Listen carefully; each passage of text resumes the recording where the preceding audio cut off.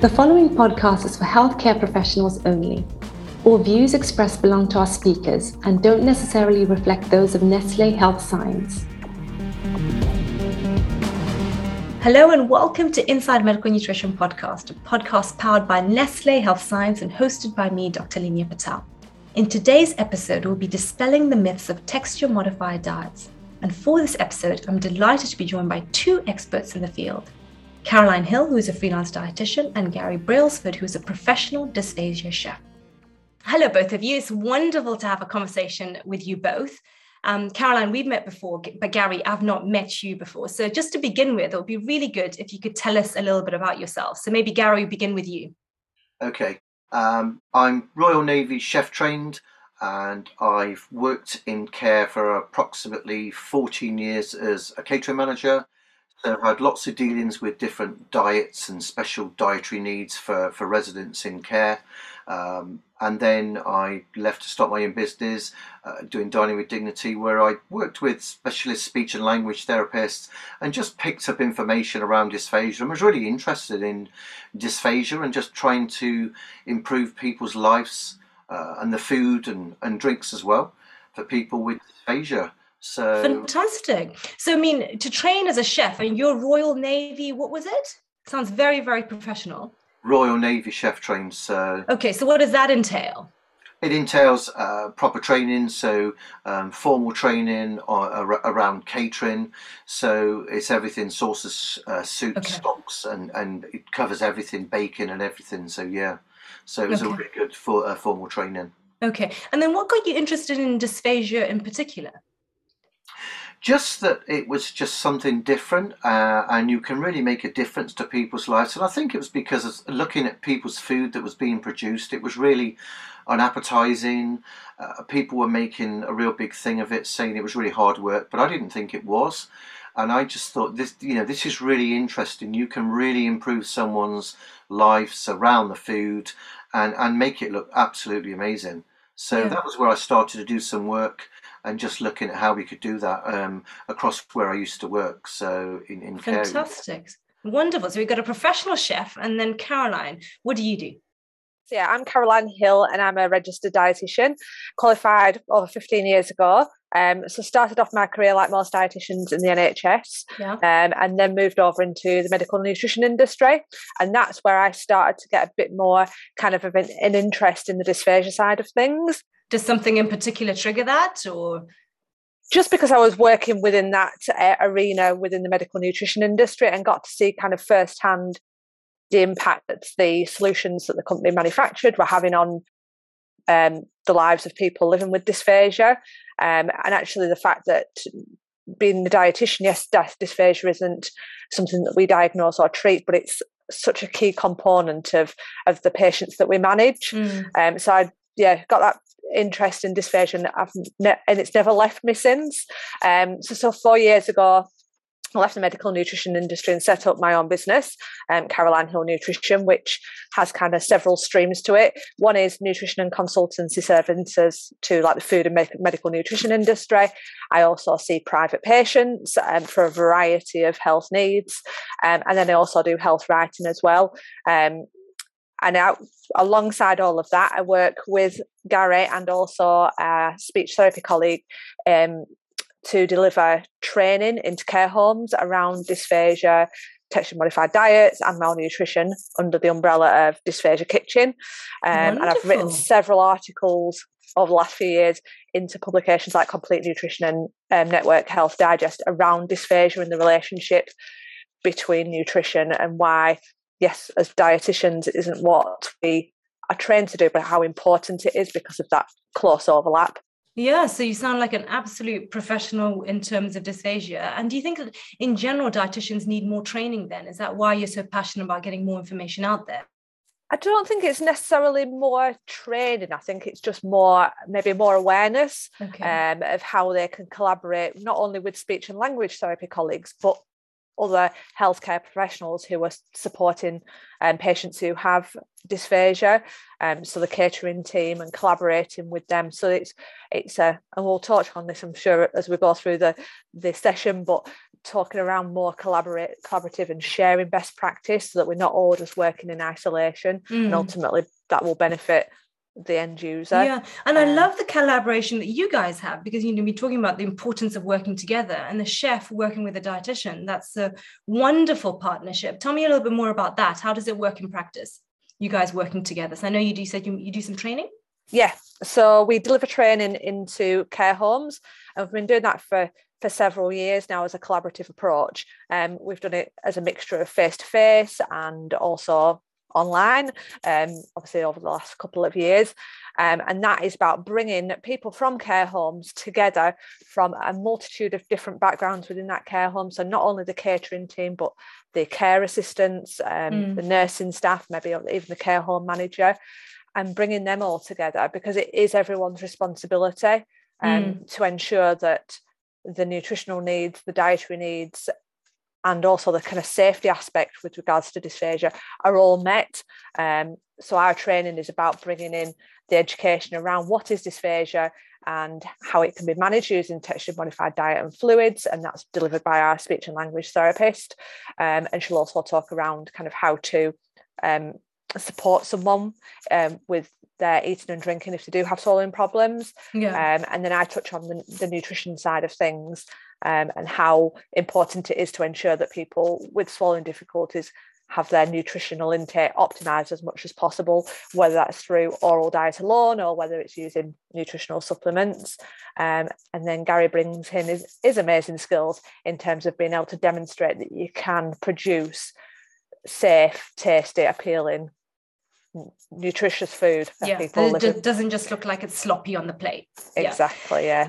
Let's take a step back a little bit. And I don't know whether this question is for Caroline or for Gary, or whether you can both kind of chip in, but what exactly is a texture modified diet, and when is it used, and why is it important? We've touched on it a little bit, but let's just kind of spell it out a little bit more clearly. Do you want to go, Gary? Yeah, I mean, a texture modified diet is it's food basically for someone that's got a swallowing problem. We use the IDSU framework to actually follow the texture modified. What does IDSU stand for, Gary? Break it down. It stands for International Dysphagia Diet Standardization Initiative. Okay. And it's a framework that we follow to prepare food and drinks as well, to get them to be safe. And then we follow the framework, we can audit the food as well. So it shows you how to check the food, how to audit it to make sure it's compliant. And this is all to do with pressure, texture, consistencies, sizes. So it's I call it precision catering. Okay. It is precision catering. You've got to get it right. And when you do, it can make such a difference, but it's got to be safe. So maybe talk me through that framework, because it sounds like there are different types of texture modified diets and along that kind of framework. So I guess at one end and the other end, what are the differences between that diet, and where are we in the middle? Okay, so we start with level 3, which is a liquidized, which is a fairly thin, so it could be like a fruit smoothie or like a thin soup, but it's going to be strained. So that's level 3. You go to level 4 puree. Strained, so it doesn't have any bits in particular. Exactly, no pips, no seeds, nothing in there whatsoever. But we're still going to check the consistency using just a basic fork. So we check that consistency just using a fork. And what are you doing with a fork to see whether it's that consistency? We put the fork into the level 3, lift it up, and it should just coat the fork, but it drops through the prongs of the fork. So that's how we check. Is that stuff that you would use when you're training the carers, for example? Are those the tips that you're giving them in terms of how to make sure that they're using the different consistencies in terms of the modified diets? Exactly, because although it's going to be audited in the kitchen, the carers that were assisting the residents can notice anything that's not quite right using the fork and being able to check it. So there's a second port of call to be able to check it and make sure that this is safe, and that's really important. We turn the fork over as well for the level 3 and put across the line, so you see the lines in the liquid, but then it goes back smooth straight away very quickly. Okay. So that's the level 3 liquidized. The level 4 is pureed. It's a thick puree. Basically, the puree is the consistency, it's going to be thicker than the liquidized. And what we do, we put the fork in again. So we use the fork, lift it up, it will sit on the top of the fork, a little mound and a little tail underneath. And then we need to do a fork tilt test where we put it just about 2 or 3 inches above the measuring jug. We've got the product, the puree on the fork. We tip it on its side and do the fork tilt test. We just tap the measuring jug, and the product should be cohesive but not adhesive. That means it comes off the fork in one go, so it's not sticky. If it doesn't come off the fork and we're trying to get it off, then it's too sticky and can be dangerous. And then we turn the fork over and do the lines, and it should hold the lines perfect. So that's a level 4. Then there's a level 5 and 6. The level 5 is minced and moist. This is where it's all cooked soft, and we chop it to 4 millimeters. Okay. 4 millimeters for adults. And we quite specific. Very specific. It's precision catering. So we use the prongs of a fork. You need to measure the prongs of a fork because sometimes the prongs of the fork can be different sizes. So we're talking about the gap in the fork prongs. So it's a really small, 4 millimeters is very small. We'll check that once. We just use a chopping board and knife skills and just chop it as if you're chopping parsley, and then put the fork down, just check it, audit it, make sure it's okay, and then we can just put it on the plate and present it. Normally present it individually, so different tastes. So we keep the vegetables separate, we keep the potato and the meat choice or fish or vegetarian choice separate. The level 6 is soft and bite-sized. Again, it's cooked soft, so we use the fork to check that, and it must mash down, just turning the thumbnail white on the fork, so it needs to change shape. If it doesn't change shape, this food's not cooked soft enough. And then we cut it to 15 millimeters, 1.5 centimeters, diced. And what's important is the size don't vary. You keep the sizes exactly as they are, so it doesn't cause confusion for the carers that are serving the food. They should be able to look at the food and see exactly what's the 3, 4, 5, and 6. Okay. And what's the risk if people are not getting the right type of texture modified diet? It could cause death if someone gives the wrong person the wrong food. So if you're on a level 5 minced and moist that you should be getting 4 millimeters and you get the 15 millimeters, the wrong size, that could cause problems and could be fatal, unfortunately. So making sure the right people get the right food is probably one of the most important things.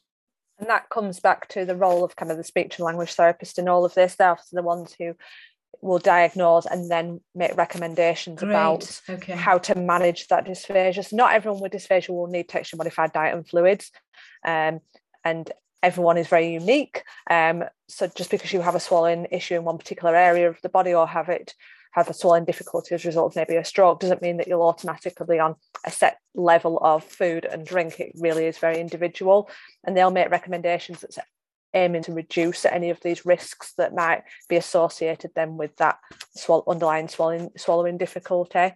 And then that recommendation can change, obviously, if they recover from maybe if that person's had a stroke and they recover, their swallow may recover, so they then may progress back to normal diet. And the goal of speech and language therapy is always to put someone on the least restrictive form of texture modified diet or fluids. So it has hopefully the least impact on kind of negative quality of life, but also balances out any risks of then swallowing unsafe consistencies. I think there's confusion as well that just because you're on a level 4 puree, people just automatically assume that you're going to be on thickened fluids. And that's not always the case, as Caroline just said, that every individual is totally different and needs to be taken on a separate basis, and yeah, they're checked by the speech and language therapist. So we don't just assume that level 4 puree is going to be on a thickened drink, because that's not always the case. Yeah, and then the dietitian's impact or the dietitian's role in this, Caroline, what is that? And I mean, do you look at nutritional status and things like that to make sure that they're getting the right amount for the type of texture that they're being recommended? And the reason definitely. This is a very personal podcast to me, because my mum had a stroke and she suffered with dysphagia at the very end. And I noticed that when she wasn't getting the right texture of food, she just couldn't be bothered to eat, or she would just keep it in her mouth. And over time, as a dietitian, I was very concerned because she wasn't getting the right nutrients, for example. Of course, yeah. So we know that about up to 50% of people with swallowing problems and who've been diagnosed with dysphagia are at risk of malnutrition. So it's really important that anyone who has been diagnosed with dysphagia is also referred to a dietitian, because they're of that risk of malnutrition. And obviously, depending on what their underlying medical status is or the reason for why they've developed dysphagia, that can have quite significant impacts on their ability to take normal consistency diet. So yeah, a full nutritional assessment is always recommended for anyone who's been diagnosed with dysphagia, to make sure that you're trying to mitigate any risks of being in a nutritional deficit. Obviously, because dysphagia occurs a lot in the elderly population, they're already at increased risk of malnutrition, so they already might be in a poor nutritional status. They then develop dysphagia for whatever reason. That impacts their ability to eat normal consistency food. They're already eating inadequate amounts of diet to meet their nutritional needs. So they've got then a second barrier on top of that. So then the dietitian role is really to understand what impact that dysphagia diagnosis is going to have on their nutritional intake. And one of the good things is that things are changing from a texture modified diet perspective, and the food that is being prepared and provided to people with swallowing problems is improving, which means then that gap is getting less. But there might be still a requirement for then the need for supplemental nutrition, whether that's a form of oral nutritional supplements or tube feeding. So yeah, it's really important that anyone who's got diagnosed with dysphagia is also assessed absolutely by a dietitian as well. Fantastic. Gary, you mentioned one of the misconceptions there was around texture modified diets. Are there any other common misconceptions? A lot of chefs think that you need to cook the vegetables so I say to within an inch of its life, and it's been boiled until it's really soft. And you don't need to do that, because it's not rocket science. If you overcook the vegetables and they're watery, once you puree that down, the puree is going to be watery. So this is about removing liquid, and there's ways that you can do that. So you can put onto the heat and evaporate, for instance. And one of the recipes that I did with baked beans was when we pureed it and strained it and got rid of the pith in there. It was a bit thin. We put it on heat to evaporate it. And you can, I suppose it's just what people think that, you need to do certain things. And I'm sure Caroline will agree that, if you're putting liquid into, because a lot of chefs pour water into some of the vegetables as well when they're blending down, just because it blends easier. You're watering the nutritional content down, and you're making it risky because the consistency is not right. There's also and the taste. Yeah, it's like watering down your roast dinner, and then pureeing it. It just won't taste very nice, and the nutritional content will be less. There's a big thing that people just think that you need lots of equipment, and you really don't. You don't need lots of equipment. I think you just need to treat the food with a bit of respect, and you need to cook the food two different ways. And a lot of the problems that chefs go into kitchens and they're running around and they cook the food one way. And normally, if you're working in a care home for the elderly, they'll overcook the vegetables so they're nice and soft for the residents. So that's fine for your levels 5 and 6, but for your puree, it's just going to be watery. So you need to cook the food two ways. Fantastic. I didn't know that. That's a fantastic tip. And are there any other flavors or perhaps herbs and spices that you use, or what are your other tips to make food a bit more tasty? To make it tasty, I just cook food properly, traditionally as well. I think that traditional, if you're looking after the elderly in care, I think that they want traditional food. So I'm traditionally trained, so I don't use the same herbs in everything. I try and cook things traditionally. So if it's a stroganoff, for instance, I'll put lemon juice and parsley in there. I don't just put mixed herbs into everything. And I think that's really it, or putting cream into everything. You need to put what's appropriate in there and to make it taste like what it should be, really. And I think that's key. It really is. Yeah, no, absolutely. I mean, talking about adding cream in there, nutritionally, Caroline, how do you manage, or how do care homes manage it when they've got patients with differing nutritional needs, when they also have to modify texture? Yeah, so it can be done. Obviously, as we've already mentioned, a lot of people with dysphagia will have increased nutritional needs, particularly on the calorie and protein fronts, and that's where food fortification techniques can still be used. Just one watch out is don't necessarily doing food fortification techniques on things like your vegetables, as Gary's mentioned. Adding liquid to things like your carrots and things is just going to dilute them. Could you add butter, Gary, or olive oil, something like that? Would that change the texture? And I say cook the carrots in butter, but don't add butter to the carrots. I say fortify what you can fortify. So cream potato, you can fortify, and I like things to taste as it should do and taste different. I think that's quite important. But getting that fortification right, I understand that you need to do that definitely, but I think it's appropriate that you fortify what you can fortify and that will not detract from the taste. yeah, okay, Caroline, back to you. So you were saying fortification is one way, and then yeah, definitely. And obviously, then you might have people who are the other end of the spectrum who maybe still have a swallowing problem, but might have diabetes or be overweight. And then that's not about adding, it's not about food fortification across the board.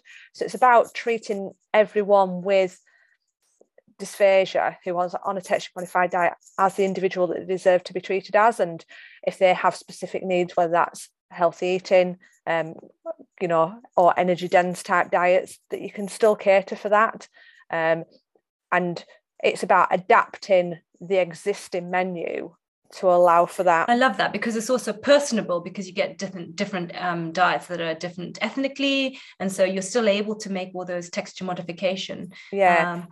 And the key just then comes back to communication between the dietitian and the catering team. So the catering team are fully aware that yes, this person may be on a texture modified diet. Do they need food fortification, or actually is it more about healthy eating for them, or low salt, or whatever it might be?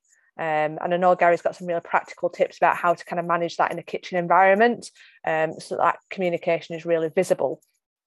That's a key point, because what I say to them is that CQC, they will want to see that you're meeting the individual's dietary requirements.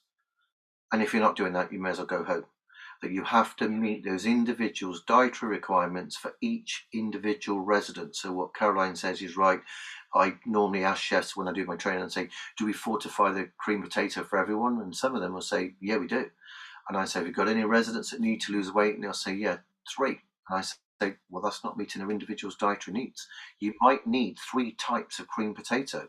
So low fat with skimmed milk, so low fat margarine. Then we'd have normal cream potato and fortified cream potato with maybe some butter, some cream, or some cheese in there. So it's getting that right. Yeah, no, absolutely. And I think it's about trying to break down that perception that texture modified diets is difficult. It's about catering for the individual needs of every resident, whether they've got requirements from a texture modified diet perspective or not. They're no different to any other resident, and it's about making sure that their needs are exactly met, rather than it being seen as maybe a bit of a burden that, oh, well, they need a PRA diet, so right, we'll just have a blanket approach. Yeah. No, I love that. And I was going to ask about thickening agents, but what you've just said has made me think of another question, which is, but if you've got a care home and they've got different patients with different texture diet needs, then it is going to take more time to create all those different meals, right? So do you get pushback in terms of the time that it takes to prepare the different meals, or actually is that just about knowing what you should be doing? I always say that you should have a kitchen sheet with all your dietary needs on there, so you know exactly how many of each texture modified diet you're going to be preparing, and you just work backwards, which is what chefs do. It's all about timing. So you work backwards.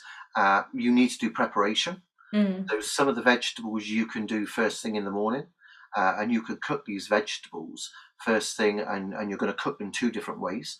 And then you can either puree the level 4, or you could dice the level 5 or 6 and get them done. And then you're going to do the cream potato throughout the day, and the protein item would be last.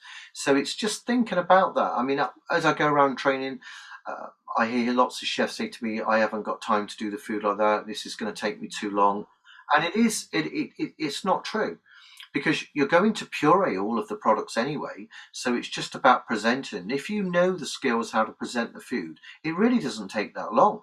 It's just being supported and being trained and showed how to produce that food and how to present it. And normally chefs are very flary, and they'll come up with some different techniques and making it look really good. And it's a journey. I say that I'll show you, and I'll show you from A to Z what you need to do, and you can take components out and make it work for you, because every kitchen's different. Yeah. Time is one of the hardest things to try and get right, but it is about preparation. It's called mise en place, preparation prior to cooking. So that's mise en place. I love that. That's what chefs are trained. So it's not cooking the food; it's just preparing it as if it was a party that you're cooking for someone. You wouldn't go and cook straight off in the evening when everyone's arriving. You would do some preparation. And we're not cooking it, we're just doing some chopping and just helping you to setting yourself up not to fail. Yeah. I think what probably quite nice as well is for dietitians to almost feed back into the catering team kind of the successes. So where, a chef's been implementing like food fortification for texture modified diets, and that's made an improvement to someone's nutritional status. Dietitian actually feeding that back to the chefs so they can see the impact that they are having. Totally. So the communication being important. Yeah. Exactly. And I guess, in a hospital setting, for example, there are dietitians who then work with the chefs. But I mean, what's the scenario in care homes in terms of how they approach the preparation and development of working with texture modified diets? Have you found that it differs, or how do you approach it when you do your training? Have you trained people within care homes, and what are your top tips for them? I train in care homes all the time, and I've done that with Caroline, and every home is different. Some people are really proactive and are really working hard and will want to get people in and want to learn how to do the food. It really does depend on each individual. I say that you need to go in and do a whole home approach. So it starts from the manager. So the manager is a stakeholder, and they need to come on the training. And for me, I find that when I go homes and do training and the manager doesn't come, or the deputy, it gets diluted down. I mean, I've been in homes where just the chefs come to the training, and it just doesn't work. It doesn't work, yeah. It can work for the chefs, but they'll come up against issues with the carers and the nurses and anyone involved with the food service, because they've not had the same training and support, and it does cause issues. Yeah, so whole home approach, preparation being key. Do we have any others? Any other tips? Communication, I think you hit. Communication is one of the biggest things to get right. I always recommend a dysphagia champion, someone who is in care, maybe a carer, not a senior carer, who is good at communicating, will listen to maybe the moans and groans about the problems with the food, but then go down and be constructive and talk to the head chef or the chef in the kitchen for a continual improvement. And it does work. And then care and catering don't normally talk to each other very often. Very similar roles, under pressure, lots of deadlines, and both really caring, but they need to start working together and communicating and talking to each other. The homes that do, it really works. Yeah. And there's a difference. In all the work that you do, Caroline, I'm sure you mentioned recipes in there. Is it useful as resources to have recipes, or actually are we sticking to the fact that we're cooking traditional diets, so you're cooking the things the same way, you're just needing to get upskilled with how you modify the textures? I think it depends on the individual. So I think some people really rely on recipes, but there's still going to be variation within that. Depending on, you might give a weight of a particular vegetable to use, for example, or you might give the number of carrots to use, which is going to then create variation in terms of how it's then cooked, how much water is absorbed, and then the final result. So I think recipes are a useful guide and can help build confidence with individuals. But I think for me, it's going right back to the basics and getting the education right in the first place, so that the recipe can be part of a toolkit, and they're not necessarily 100% reliant on them, because they're confident then about how that food's behaving. And as Gary mentioned right at the beginning, as part of the IDSI framework, there is an audit tool for each of the different levels. And I think people being familiar with that, whether you're a chef or the person who's then also serving the food, because food does change over time, and making sure that you're confident in understanding that actually it does meet the level and the descriptors that are set out. So recipes I think can play a role, but not to maybe be 100% relied on. I don't know what your thoughts on that are, Gary. Yeah, there's lots of things that can be affected. So we're talking about training. It could be equipment. It could be time, because there's different equipment. So some people use steamers and combi steamers and things like that. Some people use cooking with saucepans. So it really does depend on, there's lots of things that come into the equation. And I think they all need to be considered and really be thought through. I totally agree with you that I think they are a good toolbox, but a lot of chefs don't always follow recipes to the letter. Baking and cake making and desserts, yes, you need it's precision, so you really have to, but sometimes it's interpretation as well. And I think that different equipment will work differently sometimes, so you have to go with the flow and adapt. And maybe I totally agree with set recipes. I think recipes are really good for consistency for in the production of food. So for instance, if you're in a home and you make a quiche, then we should all make the quiche that way, so a resident knows what they're getting, and it's the same as the quiche last time, so we're not doing it completely different. I know I don't want to stop flair and things like that, but if you're an elderly resident in a care home, you order quiche and it was lovely last time, then you want it the same next time. And it doesn't always happen, unfortunately, so you shouldn't know who's in the kitchen. No. So. Absolutely. And I guess also communicating to carers or people who are involved in modifying the diets is really important. So how do you positively communicate so that you really get the emphasis that it's important that they eat within this texture diet?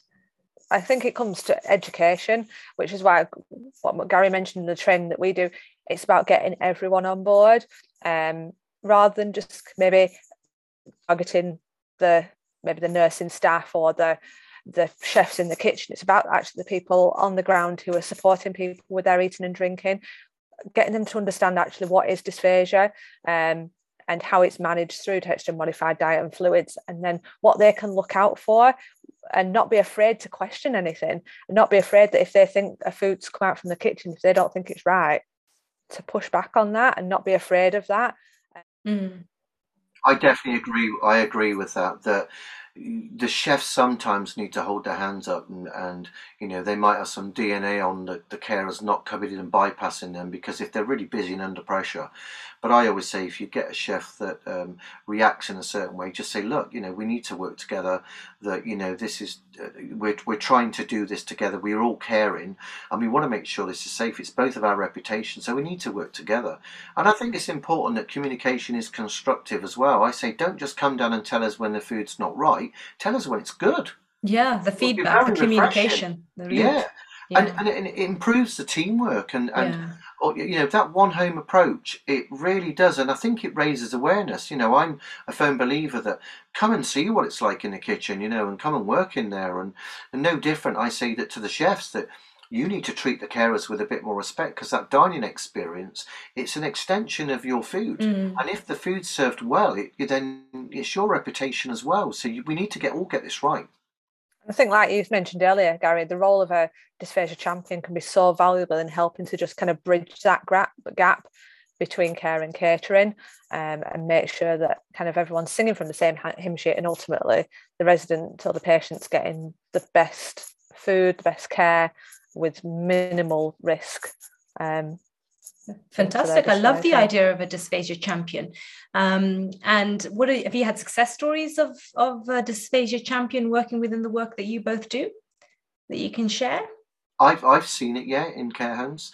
Normally, we've had carers that are interested in nutrition, so I think it helps if they're interested in nutrition, and then they'll take it forward. And where I've worked before in a couple of care homes, you can see the improvement. You can really see the improvement.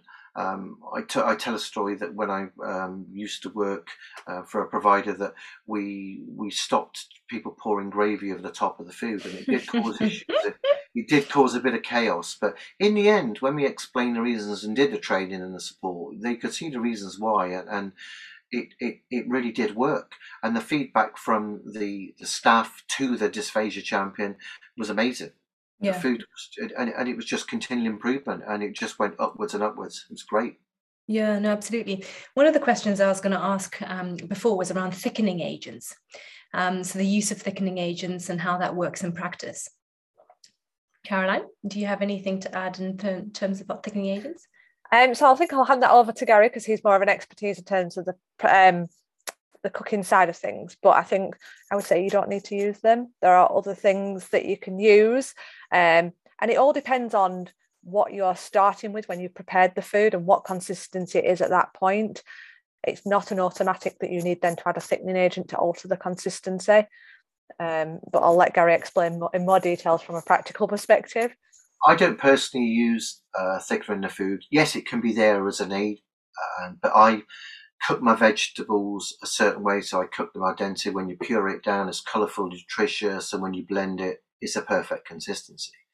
For the levels 5 and 6 is cooked soft. So we're going to cook the food 2 different ways. I don't really, there's natural thickeners out there, and I hear people saying, well, we'll put some cream potato in with products. And I say, no, don't do that, because everything's just going to taste of potato, cream potato. So I like things to taste like what it should do. So, for instance, if you had some chicken, you need to cook the chicken properly, first and foremost. So literally not overcook it for an hour so it's stringy and it's really not very nice. You're going to cook it properly, get a nice sauce, put that with it. And if you do put too much gravy in, you can put a stuffing ball in there. Yes, it's breadcrumbs, but it's flavoursome, and it will improve the chicken, the gravy and the stuffing. It will taste amazing. And it can help recover that consistency and get it back. And I guess also more cost effective than maybe using a thickener. Yeah. And there's also, you can evaporate, put on the heat. But I say cook it right in the first place. Treat this food with respect. I always say to the chefs, cook the food as if you're cooking for your director. Fantastic tip. You want to keep your job. And if you do that and treat the food with respect, then you will cook the food as it needs to be cooked. But yeah, there are times when it doesn't quite work. But there are things that you can do. For instance, if you overcook carrots and they're quite watery and you think, oh, I shouldn't have cooked it that long.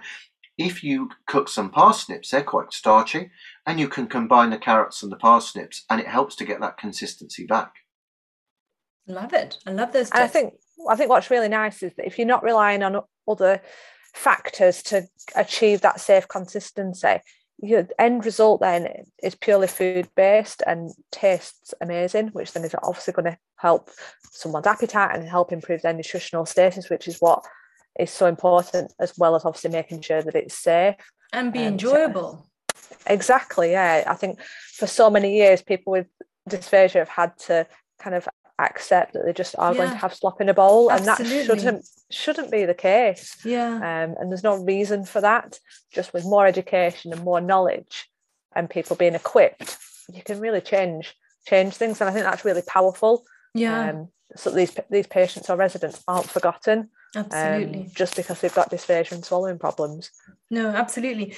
We're coming to the end of our time, and it's been fantastic chatting to you both. And at the end of each podcast, I ask speakers to give 3 main takeaways from the discussion. So today's podcast has been about dispelling myths of texture-modified diets. So Gary, I'll go first with you. What would your top 3 tips be that you would like our listeners to take home today? Treat this food with respect. And I say, prepare the food as if you're looking after one of your parents. So if you treat the food right, so that means we're going to cook the food right. We're going to cook the food 2 different ways. Make sure you follow that easy framework to check that it's right. Mm-hmm. And you can do some preparation. You can do preparation. It will help you with your time. You just need to use your time wisely, and make sure you've got good equipment. Mm-hmm. So, do a wish list. Make sure you've got everything you need, and if you follow that easy framework, you won't go far wrong. Yeah, but it doesn't necessarily need super fancy equipment, right? No, it doesn't. No. And just think about how you're going to present it. Yeah. Try something different. Don't be afraid to pipe it, to layer it, to do what you need to do, to deconstruct food as well. Yeah. And it can be amazing. To make it look good. Yeah. I love those tips. Caroline, what are your top tips? So I would say collaboration. Collaborate with all stakeholders. So as a dietitian, don't be afraid of going into the kitchen and having a chat with the chefs and the catering team and understanding what current practices in place and maybe if anything needs to be changed or improved upon. It might be that they're actually doing a fantastic job already, but having that knowledge I think is really powerful. And then obviously collaborating with your speech therapists and your carers as well to support those people who are living with dysphagia. I think another thing we've already touched on this was around don't forget the individual dietary needs of individuals. Just because they've got swallowing difficulties doesn't mean that they are all the same. They might have additional comorbidities that mean there are additional nutritional or special dietary needs as well. And then kind of a final tip that I think is quite useful, and it kind of links to the perception a little bit around like oral nutritional supplements. You know, you can sometimes talk to healthcare professionals and they'll say, oh, oral nutritional supplements, they taste horrible. Yeah. And I think there's that similar perception with pureed diets. Oh, pureed diet, I won't want that. That's absolutely disgusting. Actually, get involved. Can you try some of the food that the catering team have prepared? Because you're going to be pleasantly surprised, because if it's been prepared where the food's been respected and it's prepared and presented in such a way that it looks and tastes appealing, you'll be pleasantly surprised, and then that will help to kind of build your confidence then when you're saying to serving that food or supporting someone who needs assistance with their eating and drinking, that you're not just giving them a bowl of slop, you are giving them something that's going to probably make their day. Yeah. Which I think is really powerful. Yeah, no, absolutely. So it sounds like texture modified diets have evolved. Where do you think they're going to go in the future? I think they're going to improve. I really do. I think that the awareness has been raised. Years gone by where we probably put all of the food into one bowl and was blended together, or even if it was blended separately and people used to pour gravy over the top. This has changed. And people are actually thinking about, they're actually following these care plans properly from the speech and language therapists. And obviously that's not a recommendation, so they're actually thinking about it, and they're thinking about the presentation as well. Yeah. They want this food to look good. It's got to be dignified. So yeah, I think the food's improving, and I think it'll only get better. Caroline? And I completely agree with that sentiment, and I think purely from a nutrition perspective, historically kind of the nutritional content of texture modified diets has been shown to not be quite nutritionally adequate, particularly in terms of calories and protein. But I think now that things are changing and practice is improving and awareness is more raised around the importance of texture modified diets and getting it right, means that naturally the nutritional intake is going to increase. And I'm quite confident that if we did further research and looked at actually where texture modified diets are produced to a really high standard, the nutritional content of those meals will be just as comparable to a normal diet, which is great to see. But yeah, that research hasn't been done yet, but I wouldn't be surprised if that was the finding. Exciting stuff. Wonderful tips and really practical. I've loved our conversation. I've learned so much, and I know our listeners would have learned a lot as well. So thank you very much both for your expertise in today's podcast. Thank you for having us. It's been brilliant. Thank you for listening to this episode of Inside Medical Nutrition. If you enjoyed the podcast and found the content useful, please share it with your colleagues. And consider subscribing so you never miss an episode. For more information on this topic or to share your feedback, please visit the Nestlé Health Science N+ Hub or click on the link in the show notes.